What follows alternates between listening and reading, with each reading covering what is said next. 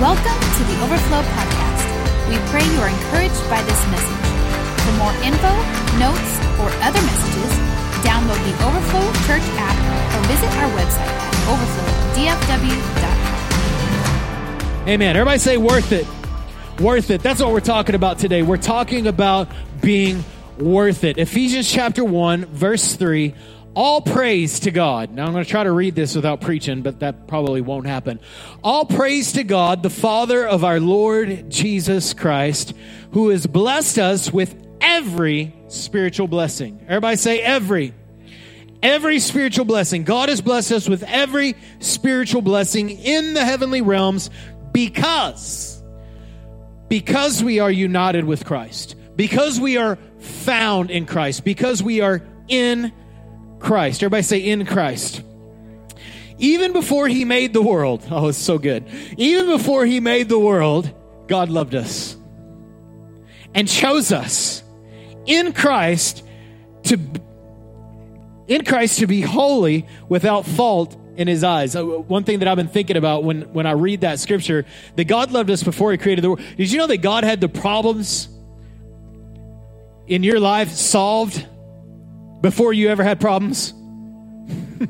That God loved you before you were alive, that he chose you before that. He knew the end before the beginning. Come on, I love that. And so God, listen, he wanted you before you made those mistakes. And he's going to love you way after you make them. Come on. And so he loved us and chose us to be in Christ, to be holy. And this is important. Everybody say holy. To be holy without fault in his eyes. Holy means set apart. So God doesn't just love you and, I love everything. No. He wants you to come out from among them and be separate. He wants you to live a life that's set apart. And it says God decided in advance to adopt us. Now, how many of y'all have kids? And most of the time when we have kids, we choose to get pregnant and have babies. Sometimes babies are the creation of a baby in our eyes is a mistake, right? Or an accident. We have an unexpected pregnancy. Our last born, is that the right word? Our youngest son, or last born, it sounds so terrible. Our youngest son was Leslie woke me up and said, "Hey, I'm pregnant." Whoa, Jehovah sneaky. I was like, man, here we go. And so we were kind of, thinking, wow, that's crazy. We didn't choose this. It chose us, right? How many know that adoption is way different than natural childbearing? In fact, it speaks more of our want than even we decided to get pregnant.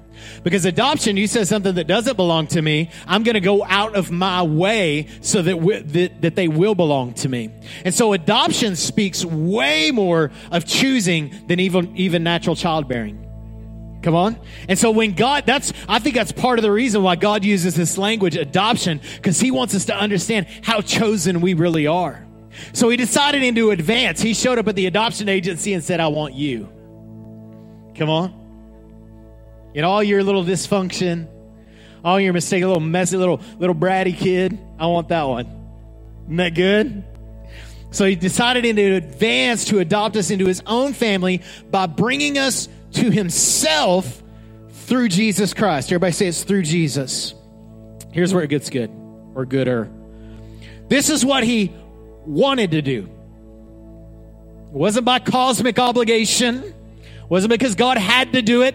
It's because he wanted to do it. And it gave him great pleasure. It gave him pleasure to pick you. It gave him pleasure to choose you. So we praise God for this glorious grace that he has poured out on us who belong to his dear Son. For he is rich in kindness and grace, and he purchased our freedom with the blood of his Son. He purchased our freedom with the blood of his Son and forgave our sins. He has showered his kindness on us along with all wisdom and understanding.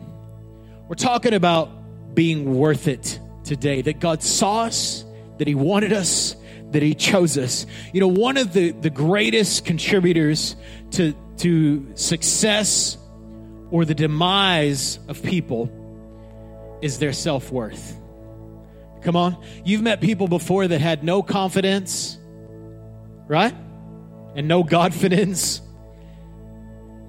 And they just weren't very successful at life. It always felt like life was beating them down. They couldn't go anywhere. And then you've met other people that they just have this tenacity about them, that they have this confidence, that not arrogance, but confidence to say, you know what, I can do this. I can get through. I can make it. You guys have seen that. And we see, man, people's success and their demise really falls on this thing called self-worth. I've watched women my whole life that didn't have any dignity or self-worth that would give themselves over to some man that didn't treat them like she needed to be treated. A man that would abuse her mentally and physically and verbally and just make her feel little in order to make himself feel big. And she would feel like that she needed to stay with that man because she found value in being wanted. Maybe y'all have ever seen that. Maybe y'all have ever tried to talk somebody down from that. There was a woman when I was growing up, my mom's best friend growing up right down the street from us, very close to this woman, was in our life for decades, and she married this man who was, to this day, probably the meanest man I've ever met in my life. And just continual abuse. She would call the cops. It eventually ended in her death from this man who first killed her and then killed himself. I believe he was even shot by cops and stuff. I mean, it just went down crazy. But she stayed with this violent man who didn't value her for decades. Why? Because she didn't realize how much she was worth. If she just would have known that she was worth so much more than that. Listen, and I specifically say this to you young women.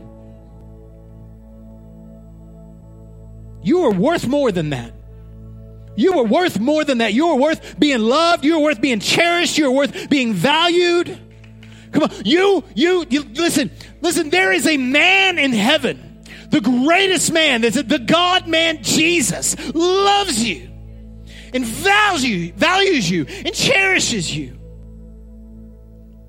You don't have to find your value in somebody that won't treat you accordingly. You know, one of the most cringeworthy statements that we hear is the word worthless. Worthless. When I hear someone refer, I don't care if it's a person that you would consider evil. When someone says that person is worthless, I cringe at that because I know, first of all, that that's a lie. That there's no person alive that is worthless. If it is, then Jesus died in vain. Because I might have looked at 18 years old pretty worthless.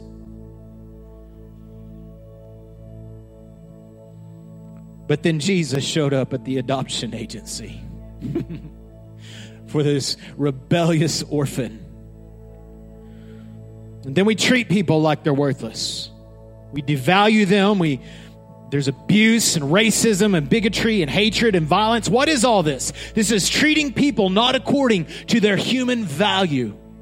And we get angry. These things frustrate us. Why? Because we know that every person is valuable because every person is created in the image of God. We know this. And so we have this sense of justice that rises up within us because we understand that humans are valuable. So just eliminate that word worthless from your vocabulary. Just get rid of it. Now let's talk. There's a difference between being deserving and being worthy. We're deserving and worth. Correct? And so when we talk about deserving, we're talking about a merit-based system. Right? We're talking about something that is measured by labor or production. Right? I deserve. I go and I work 40 hours this week. I deserve a wage for that. Correct? I deserve to reap where I have sown. I deserve on Friday to get paid for the work that I have done. Right? Some of you have told your boss that. Now, the measure of deserving is not intention, effort, or sincerity. So you can sincerely wake up in the morning and decide you don't want to go to work, sincerely want to be there and play Xbox all day, but you ain't going to get paid, right? Because deserving is based upon merit. It's based upon labor and production. Beloved, we don't deserve a relationship with God. We are not entitled to it. Just because you're made in God's image doesn't mean that you deserve a relationship with God. You say, well, I'm a good person, so I deserve to go to heaven. I'm a good person. I deserve to be right with God. False. Because when we talk about good in the context of God, we're talking about a good that is totally abstract from the good that you know. See, you might be good according to Mr. or Mrs. Jones down the street, or the guy that you're Facebook friends with, or the guy that you work with. You might be good compared to them. When we speak of goodness, we're not speaking of value, we're speaking of moral excellence. We're talking about moral character.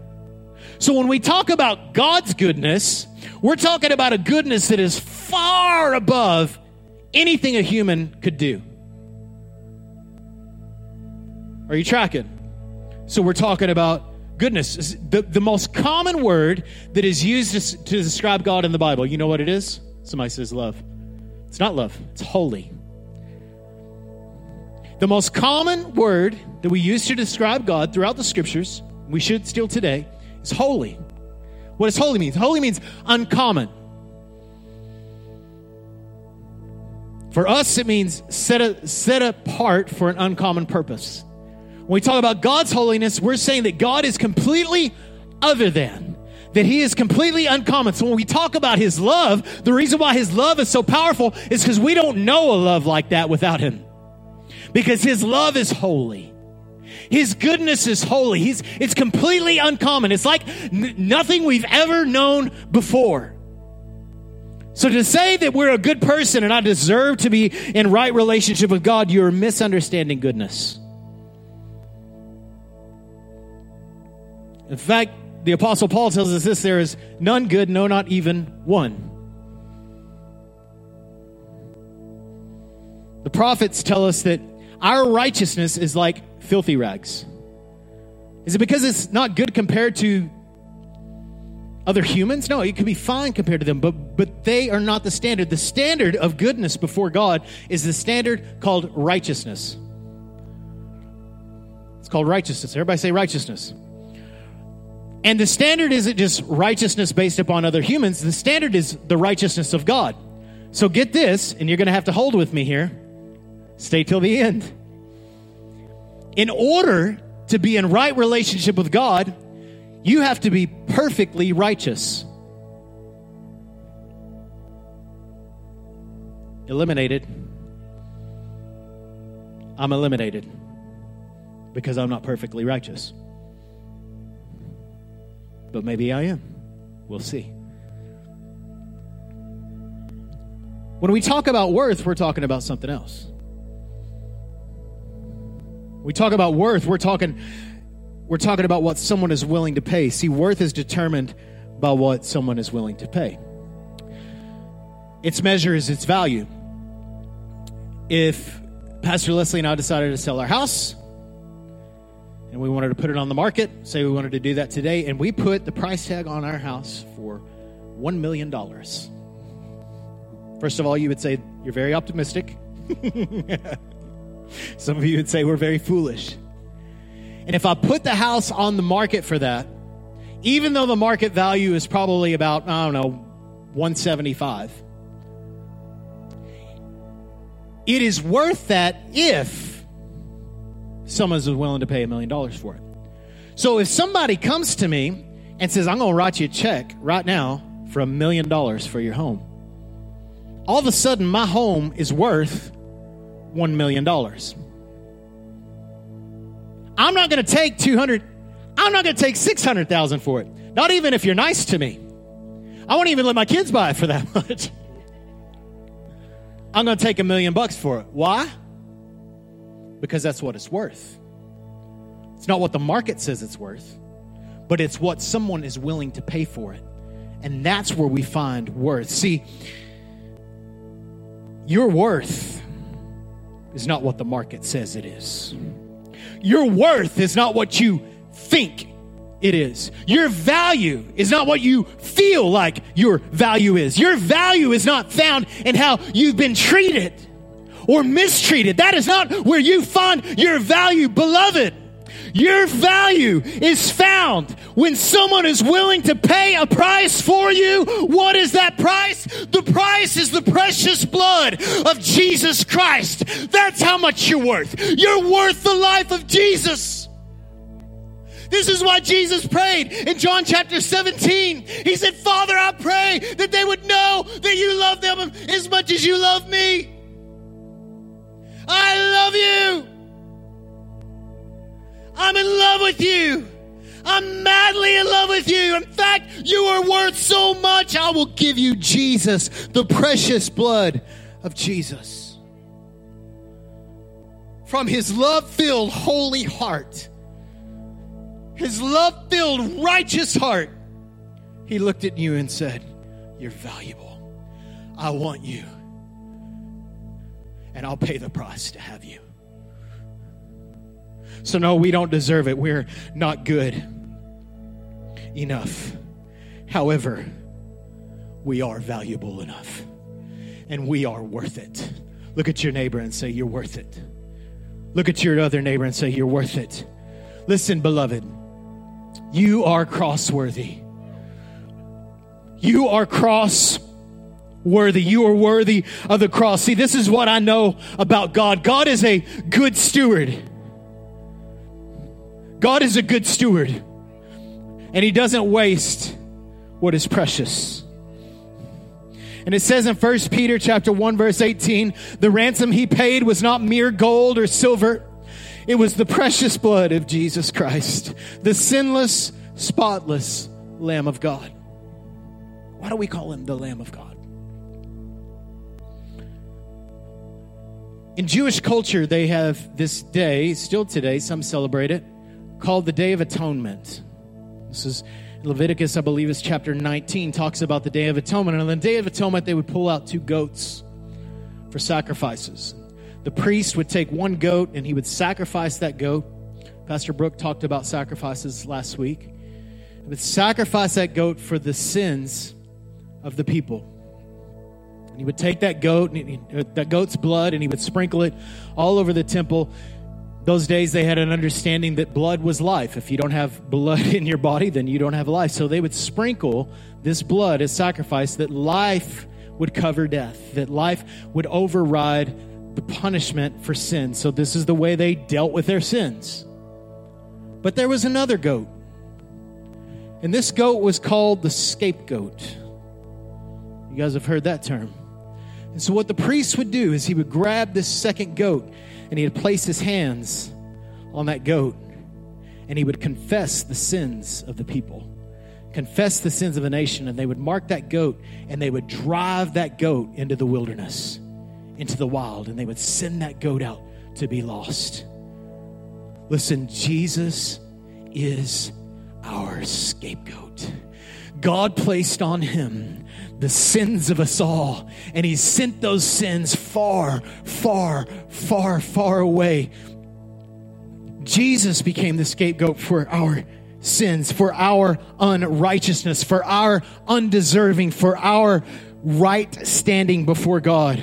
2 Corinthians chapter 5, verse 21, God made him who had no sin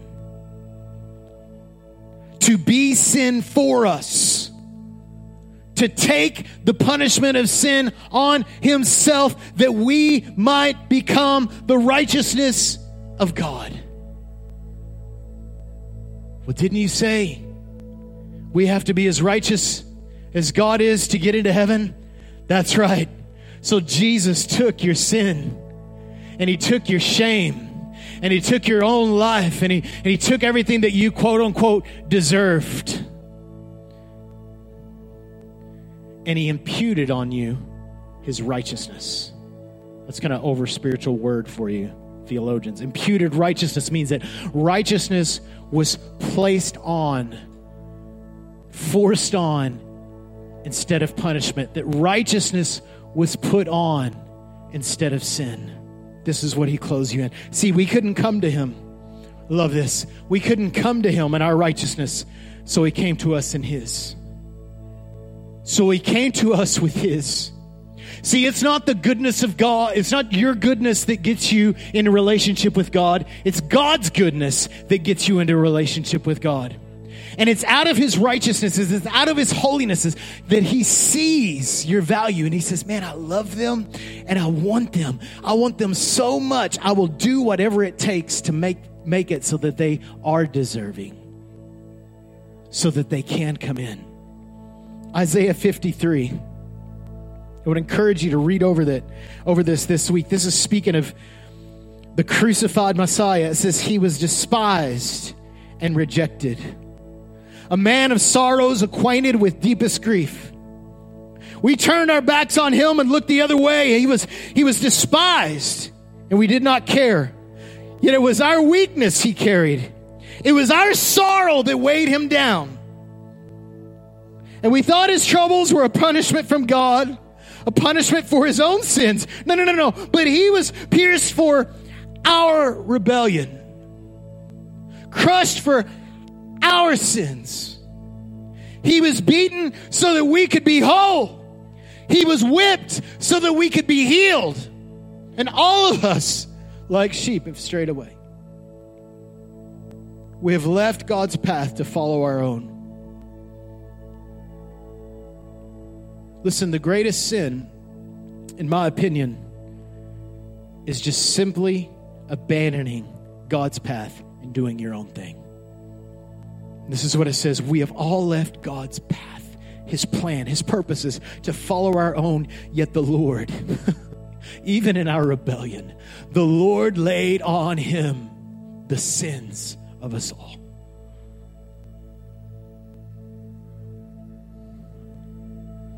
Because of the cross, our value is revealed. Don't ever say you're worthless. You're worth the precious blood of Jesus. God loved you, valued you so much that he paid the highest price that could ever be paid to have you. We are the joy that is set before him. You're the joy. You're the thing that kept him alive during those hours. Who crucified Jesus? Me. I crucified Jesus with my sin. He took it all so I could be in right relationship with him. Number 2, because of the cross, our value is revealed. Number 2, because of the cross, we belong to God. If I purchase something from you, that now becomes mine. Right? If you come to my house, say, Pastor Josh, I want to buy your car. Here's $5,000 for it. I'd be like, well, thank you. And I would sell you that car. After you buy that car from me, I have no more rights to that car. You have the title. I don't get to go and drive that car whenever I want or when I feel like it or when I'm having a bad day or when my car is broke down. Oh, come on. I can't just go up and show up at your house and pull out the old key and drive that car. What is that called? That's called robbery. See, some of you have been doing that with your life. You've been saying, oh, I belong to Jesus, but you want to take the old car for a ride every once in a while. Listen, you've been bought with a price, beloved. You belong to God. You're not your own. It's not about you. It's not about your happiness. It's not about your pleasure. It's not about your whatever you want. It's about belonging to God. It's about your big yes to God. God, what do you want for me? What do you have for me? Can I tell you today that if you are settling for anything less than what God has, then you are settling for less. Way less. We count the cost. Somebody tells us, oh, it's going to be so hard to follow God. Listen, it's going to be so much harder for you not to follow God. Your plans are far less superior than his. 1 Peter chapter 2, verse 9. You are a chosen people. Everybody say, I'm chosen. You're a royal priesthood. Everybody say, I'm royalty. You're royalty. Everyone say, I'm holy. You are holy. You're a holy nation of people. Why? Well, how can you be those things? How can you be royalty? And how can you be holy? And how can you be chosen? Because you belong to God. A people belonging to God, that you may declare the praises of him who called you out of darkness into his marvelous light. And this is what it says. You were not a people. Once you were not a people. Verse 10. Once you didn't belong to God. I know you were a good person, but you didn't belong to God. But now, now you're a God people, right? Now you belong to God. Now you're those people. Welcome to it. I'll take that. Throw me in. I'm sticking with the church. I saw this video on Facebook. Fire me. I'm sticking with the church. I'll be happy to be, as flawed as I may be, I'll be happy to be called the bride of Christ. I'll be happy to be called the body of Christ. As flawed as we may be, I'll be happy to associate myself with that which belongs to Jesus. Once you have not received mercy, but now you have. Now you've received mercy. See, we've all been paid for. The price has already been paid, but are you in his possession? We love belonging. We love the feeling and the belonging, but do you belong? You want the feeling of belonging. Don't pursue the feeling of belonging. Really belong. Have you ever had that? Where you thought you would fit in? You thought you would belong, but you didn't? You thought if you did this or did that, they would accept you, they would bring you in and you belong? Have you ever had that? I've had it happen. It's the most gut-wrenching feeling in the world to think you're going to belong and you don't. Listen, this is a real belong. Don't pursue the feeling. Just belong. Say, Jesus, I'm completely yours. Totally, completely surrendered to yours. The feeling will come. The confidence will come. Are you in his possession? James 1:18 says this, that he chose to give birth to us by giving us his true word, and we out of all creation became his most prized possession. God has your face on his refrigerator. You are his profile image. Come on, you're the image he's sharing. You're like the favorite picture on his cell phone he's showing everybody. He is madly in love with you, and he's proud that you belong to him. It's not based upon your performance or your goodness. It's based on his. He loves you, and you belong to him. Do you belong to him? You know, we took a trip this summer and did this RV trip. We went up through beautiful Colorado and Wyoming, Montana. All those places are beautiful. You know what we found out? We found out two things. First thing is beautiful. It's way beautiful. And the second thing we found out is Texas is still better. So then, yeah. So, that wasn't as funny as I thought it was going to be. Okay, so we saw, man, like Yellowstone. We saw all this gorgeous stuff, you know. You can get online and look at these pictures of the beautiful galaxies. You know, out of all of that creation that God made, he doesn't look at it. Hey, look at the Grand Canyon. I did that. No. He says, these ones, as dysfunctional as they may be, they are my most prized possessions. You know what you do with your most prized possessions? You display them. We belong to God. Because of the cross, our value is revealed. Number 2, we belong to God. And because of the cross, we carry value. So we live with values.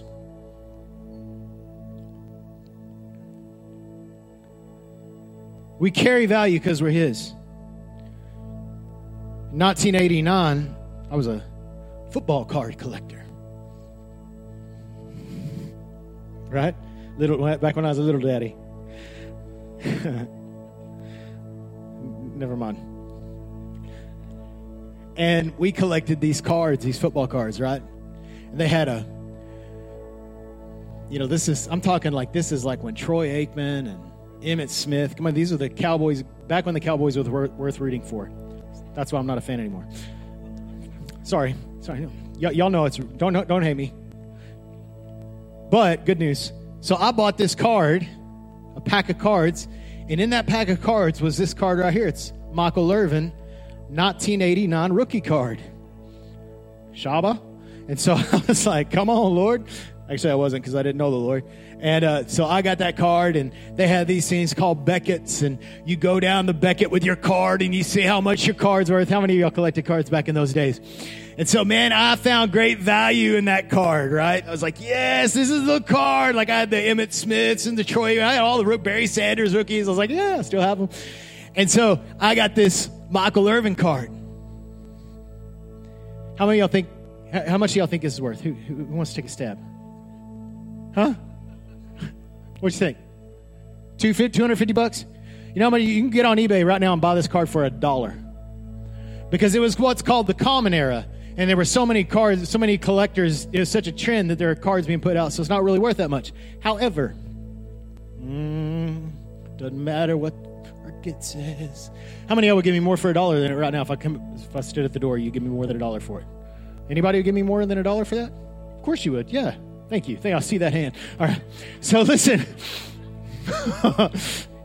so if it was probably about 91, 92.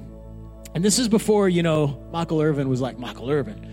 And I grew up in Odessa, Texas, and they had at Odessa College, they had a basketball game that was like a fundraiser, and they played the fire department or something. And so, man, we were like, oh my gosh, spazzing out. We get to see somebody famous. So funny how we get like that. And so we broke out our cards and looked for all the players. We had them organized and pulled out all our cowboy cards, started going through our cards, found my Michael Irvin. I was like, Michael Irvin's going to be there. He was one of the guys that was going to be there. I was like, I'm going to get him to sign my rookie card. That's going to be worth like $1 million in 30 years. That's kind of what we thought, right? Of course. I'm leaving an inheritance to my children. So this is a real kind of thing. I'm going to buy a Lamborghini, it's like all that kind of stuff.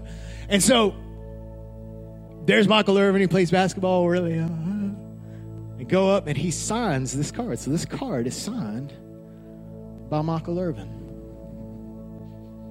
Who would give me more than $1 for it now? Because he touched it and wrote on it with a Sharpie, defaced it. How much do you think it's worth now?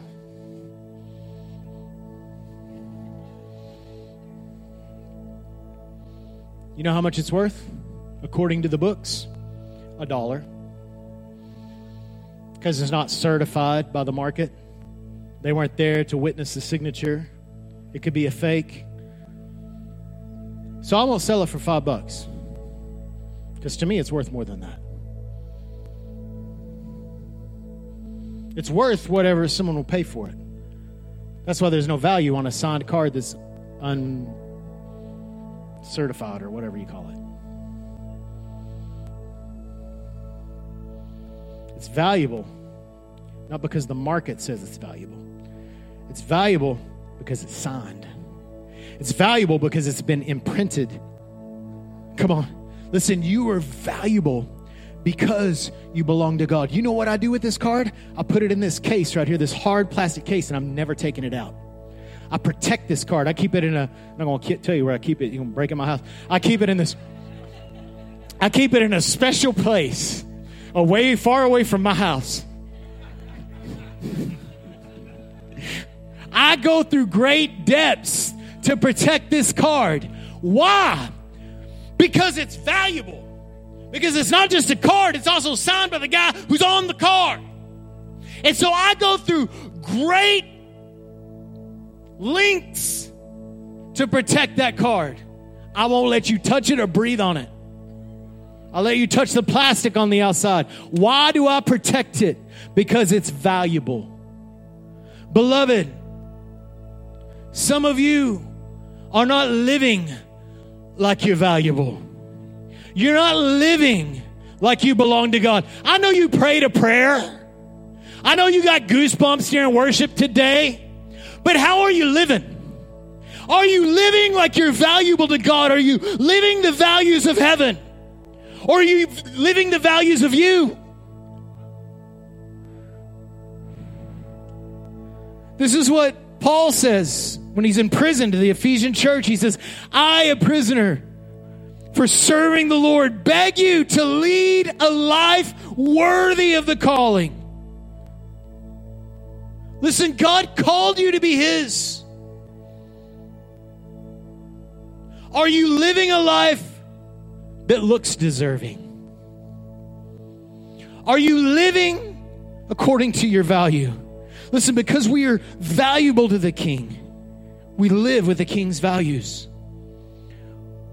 What does your value system look like?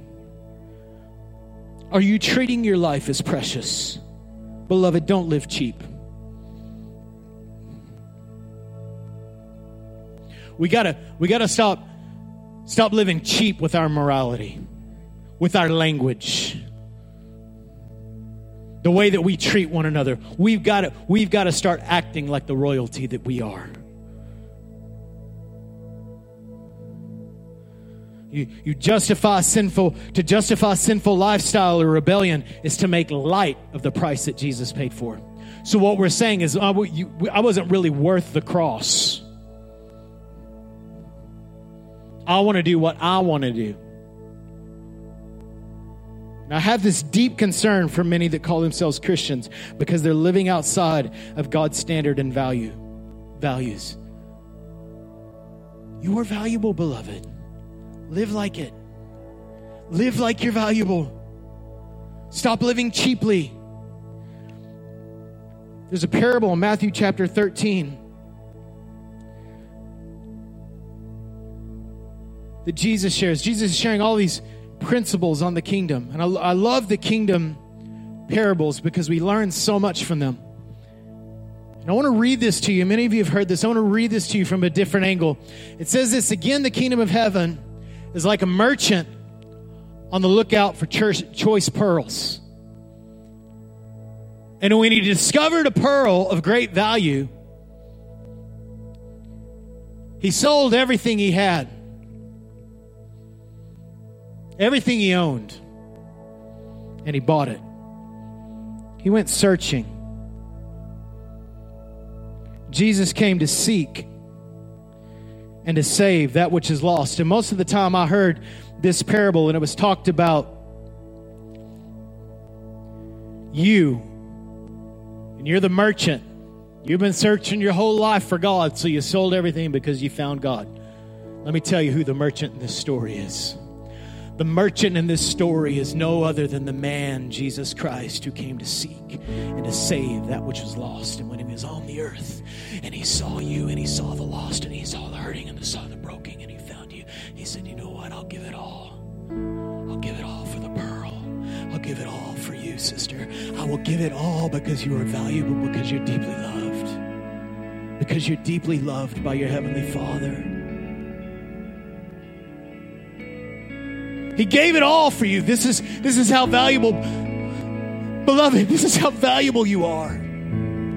He gave it all. Josh, he gave it all for us, man. He gave it all. He gave it all. The pearl, you are the pearl of great price. You're the prize of the cross. Will you live like it? Will you live like it? You're the pearl. You're the prize of Jesus. You're the valued of the Lord. You're His cherished one. You are the beloved of God. We'll have these pearls for you guys to take home today, y'all that didn't get one right now. And I want you to remember, I want you to put that somewhere and say, you know what, I'm valuable to God. He paid it all for me. We're going to enter into a time of communion today, and my heart's been really heavy for about a week about what I'm about to share with you.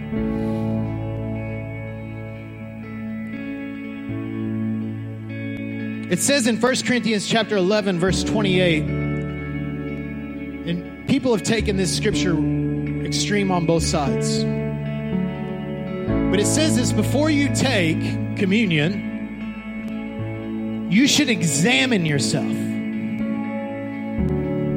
You should look in your heart and make sure that you're right with God. Basically, that you're not cheapening the cross of Christ The price Jesus paid, you're not treating it as cheap. We're going to pass the elements out, guys.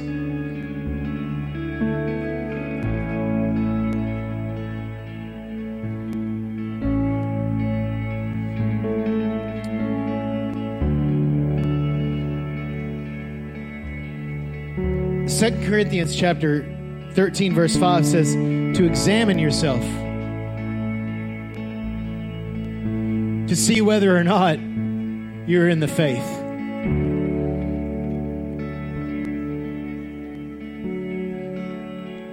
Listen, I'm not talking, when I talk about are you in Christ, thank you. When we talk about being in Christ, I'm not talking about an emotional decision you made at the end of a service or a prayer that you prayed with an individual. I'm talking about the life that you were living. Are you in Christ?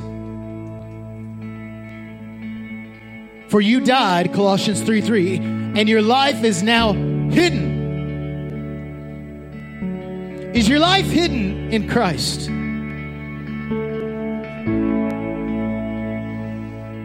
And this question has been probing my mind all week. Are you in Christ? I'm not talking about, I asked Jesus into my heart. No. I'm not talking about Christ being in you. I'm talking about, are you in Christ? Have you given yourself fully to Jesus? I don't want anybody taking their communion yet. What I want you to do is just close your eyes. And I want you to do exactly what the scriptures tell us to do right here. I want you to examine your heart. And I want you to ask the Lord this question. Am I in Christ? We're not talking about an experience, although you will have those. Those are great starters. I'm talking about, is your life in Christ?